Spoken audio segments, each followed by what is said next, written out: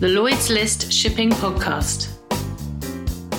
It will be a long time before the bill for insurers is in, but the grounding of the Ever Given last month, which resulted in the closure of the Suez Canal for 6 days, is clearly shaping up to be one of the most significant casualties of recent years.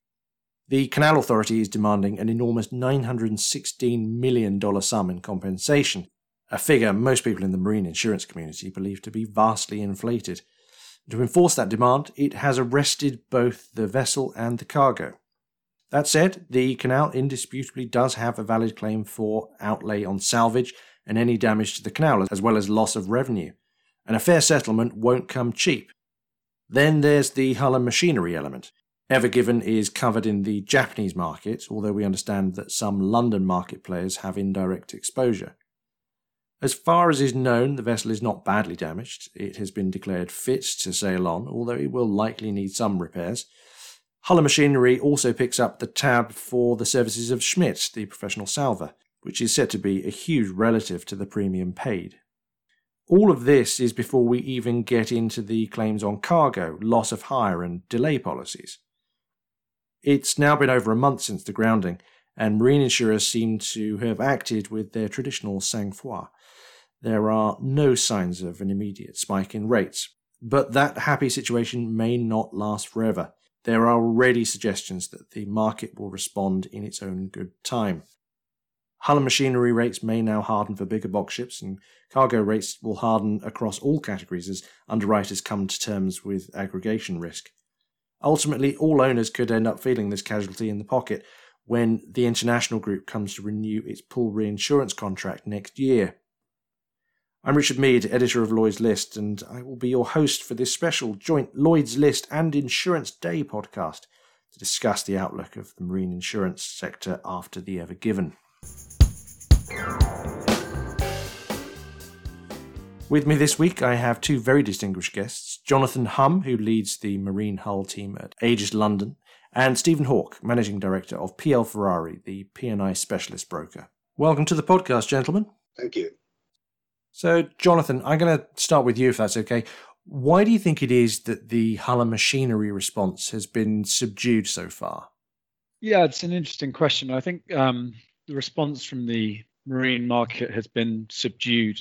As you pointed out in your introduction, the actual damage to the vessel seems to be limited at this point. And therefore, in rating terms, the loss itself was not a market-changing event, but I think the important thing to remember is that it was very close to being one.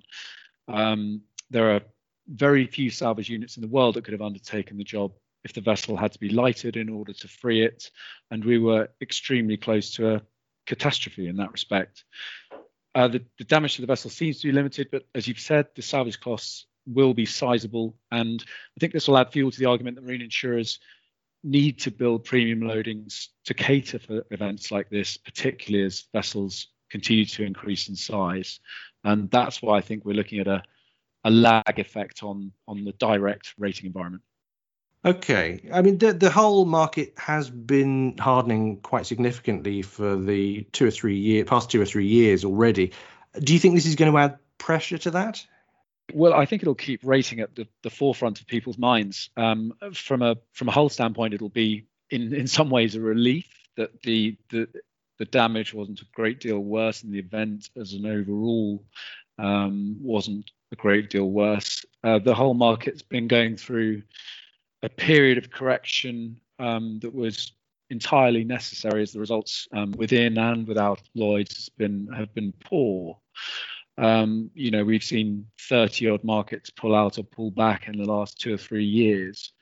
And I think this, whilst we've seen a reduction in perhaps the rates of attritional losses in the last 2 years, results have started to improve. I think this reminds people that the volatility associated with those large units, ever-growing units, can cause a huge spike in the figures, and therefore will focus underwriters' minds on the rating environment and add pressure in the long term.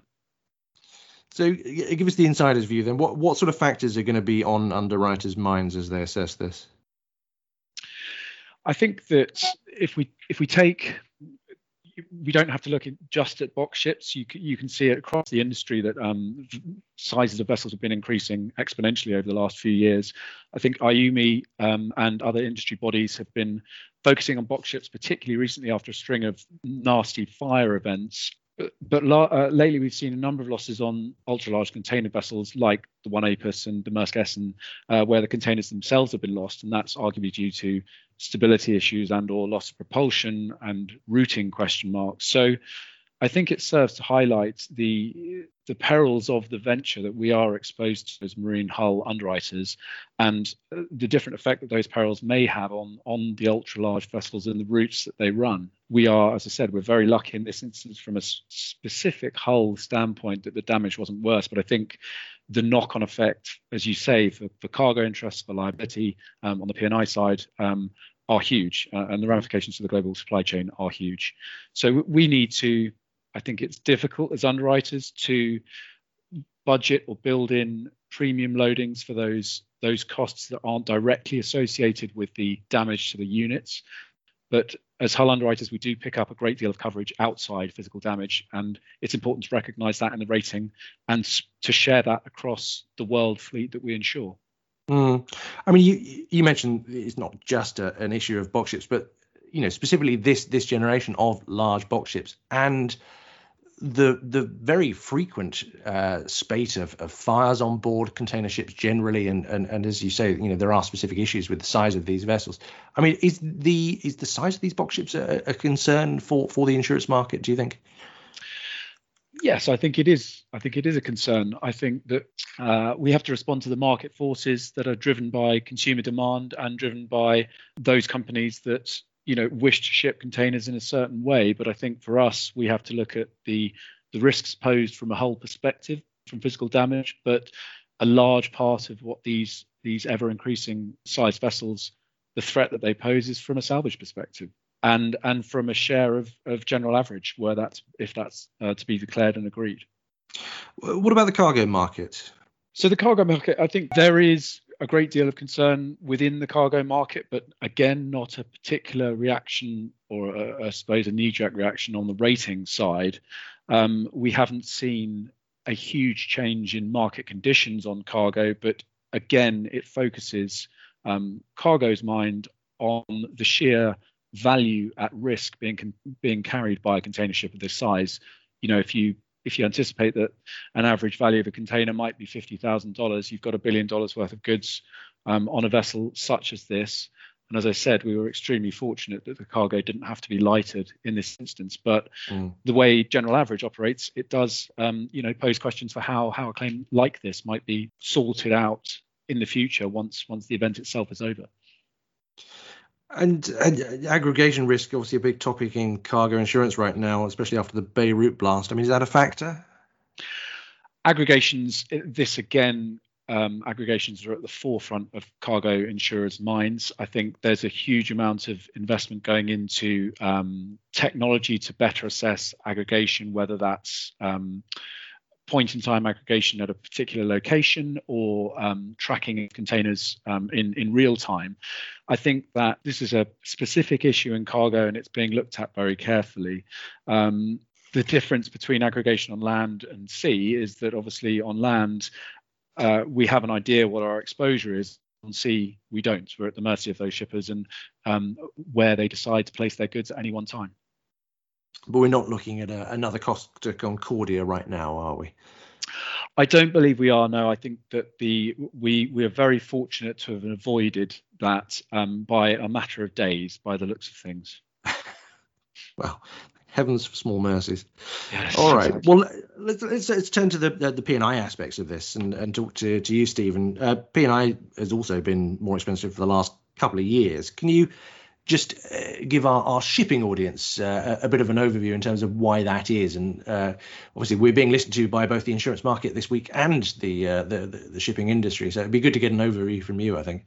Yes, well, and of course, the ship owners that may be listening are very much part of the decision-making process that increases rates, because, of course, it is the ship owners who own the P&I clubs, and it is their boards made up of ship owners who, with the guidance from the managers, look at the finance finances of a club and dictate whether or not price increases are necessary. I sometimes find it slightly egregious of some of our broking colleagues who claim that the clubs can have too much money or are making bad decisions, when it is in fact the ship owners themselves who in a considered and analytical manner are making those decisions. The problem has been that the clubs have had a lot of money. They've had a good run of good years and built up massive free reserves. When in the last couple of years, large claims, very large claims, so-called pool claims in excess of club retention started to hit the clubs. Normally in the past, the clubs would have subsidised these consequent underwriting losses by dipping into those free reserves. But the rating agency, Standard & Poor's, has been taking quite a dim view on the P&I clubs and their loss-making pure combined underwriting combined ratio, and have demanded of the clubs, at the risk of downgrades, that they get their house in order in terms of pure underwriting. So typically in a year, those high value claims above 10 million would probably be expected to pan out across the 13 P&I clubs at around about $250 million worth of claims a year. And that's what the clubs would be budgeting for. The last couple of years, the combined level of claims at their current state within the pool is nearer $1 billion. And if you take an average club having 8% share of that, well, there's about $40 million or so to $80 million worth of unbudgeted additional losses that are going into their underwriting result. The net result is that the combined ratios have gone into double digits, and we expect for the year just finished on February the 20th for them to be in the 120 to 130% range. As mutuals, the board have to decide that they have to get the rates up. Yes. Okay. All right. Well, with that context in mind, I mean, focusing on the fallout from the Ever Given, our insurance specialist, David Osler, he tells us that the Ever Given claim is going to easily bust the UK club's $10 million retention and enter the pool scheme, will almost certainly hit the Hydra layer and is pretty likely to hit the reinsurance markets. Is that how you see this panning out? I think that one could be making the assumption that that is absolutely the case. The only reason I'm hesitant is that liability does have to be established, and until that liability has been established and a quantum around it, it is difficult always to anticipate. But just given the nature of the noise that's surrounding this, the position of the Suez Canal and the Egyptian authorities, I think it's fair to say it will go up into that reinsurance layer. Well, quite. They've been a little bit quiet in the last few days, but I do get the impression that there are wheels turning over in Egypt at the moment. But we will see. You've also said in an interview with Lloyd's List that you expect the international group's pool scheme reinsurance contract to be significantly more expensive when it comes up for renewal in 2022. Could you tell us why you think that, and give us some idea of how much more expensive you think it's going to get?